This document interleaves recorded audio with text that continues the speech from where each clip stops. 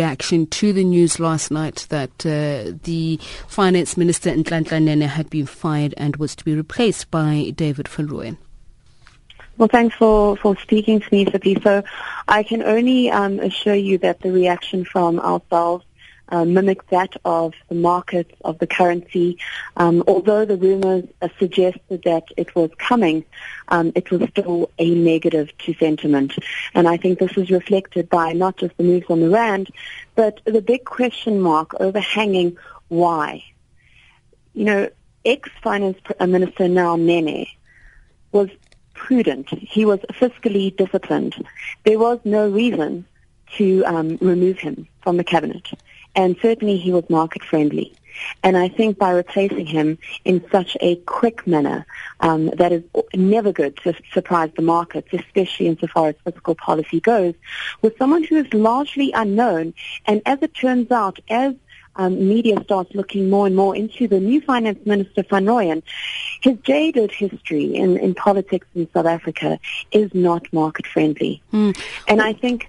Yeah. We'll talk in just a moment about the individual specifically, but just picking up from what you were saying about the previous finance minister and the incoming one, ostensibly what the job is to ensure that systems are in place for the efficient monitoring and reporting of all government transactions. Are systems not already in place to ensure that that happens? No, I think the systems are there. The problem is that you have inefficiencies that get greater as you move from a national to a provincial and then to a municipal level. And certainly, I think the new finance minister was alluding to that in his opening remarks today at the Union Buildings.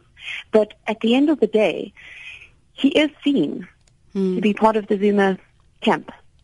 And as we all know, that is not a very market-friendly camp to be in right now, given that we've just been moved to a negative outlook by S&P. What do you mean by a Zuma camp? And when you say, as we all know, that is not exactly a favorable place to be from a market perspective.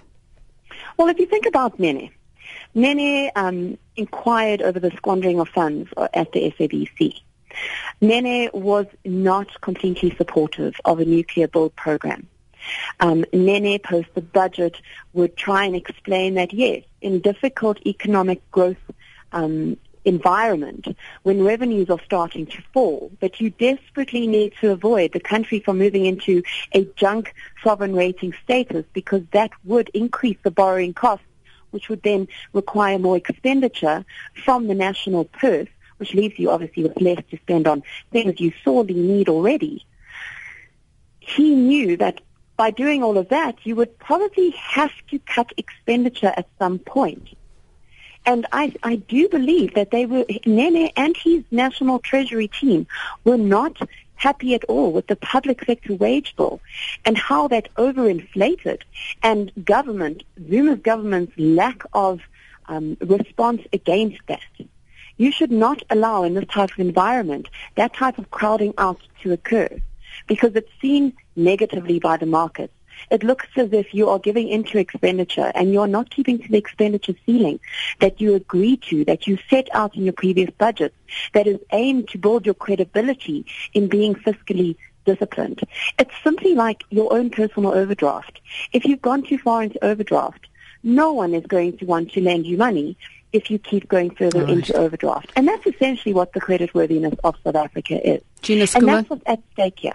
Thank you so much for joining us and speaking to us, sharing your insights. She's Citi research economist, Citigroup's research economist. To continue with this discussion, we now on the line to Associate Professor at the University of Johannesburg, Mcebisi Ntlhajana. A very good afternoon to you, Mcebisi, and thank you very much for speaking to us. I just want to follow up on what Gina Skuman was alluding to, that Mr. Van Rooyen is seen as being part of the Zuma camp. And some of the perceptions out there are that he will distinguish himself as to whether or not he's a political appointment by how he deals with SAA. Would you agree with this sentiment? Well, I mean, that's certainly true. Nhlanhla Nene has been dealing with very tough situations, including SAA. He took a stance against the chairperson of the board, who seems to be making all the bad decisions, but for some strange reason she remains there as a chairperson. So he was insisting on certain things that had to be proper expenditure of our public money. So I'm not sure exactly what this new minister would do. Whether he would deal with those issues the same way. But it's quite disappointing that someone who was demonstrably doing a very good job would be fired.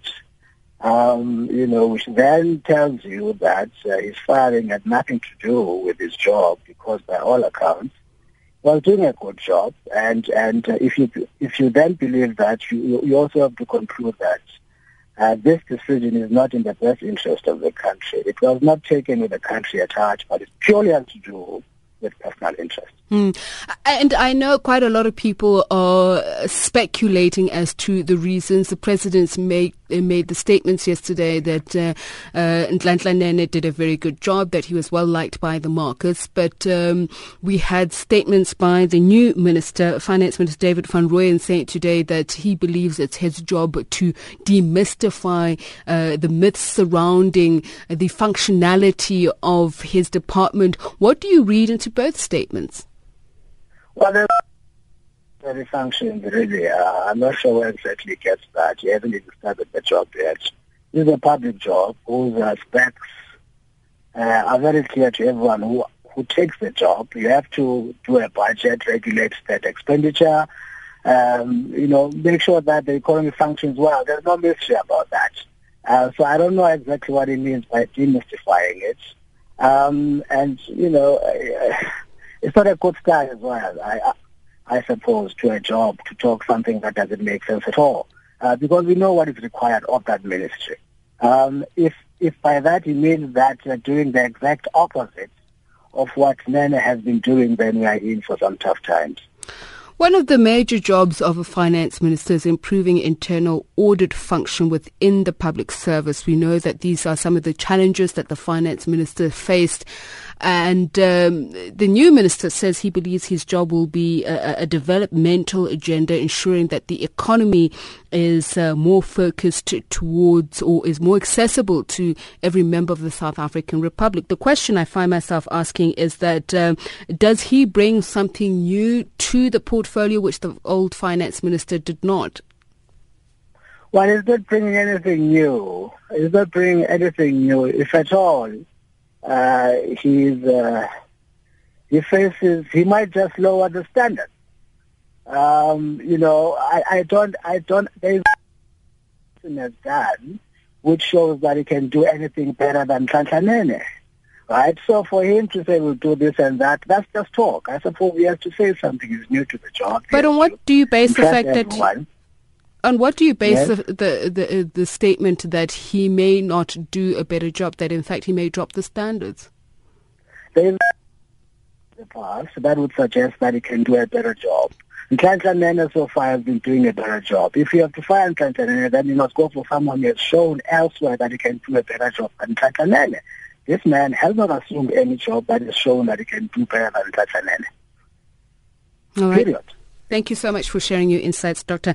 Mcebisi Ndlajana is an associate professor at the University of Johannesburg. It brings the time to 4:24. Rob Burnhour is out there on the M1. It is a nightmare, and I'd assume it remains so.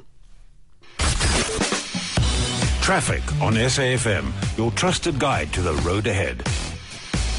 Yeah, it is. It's absolute carnage on the Mike 1, a horrific crash scene. There is a fatality there.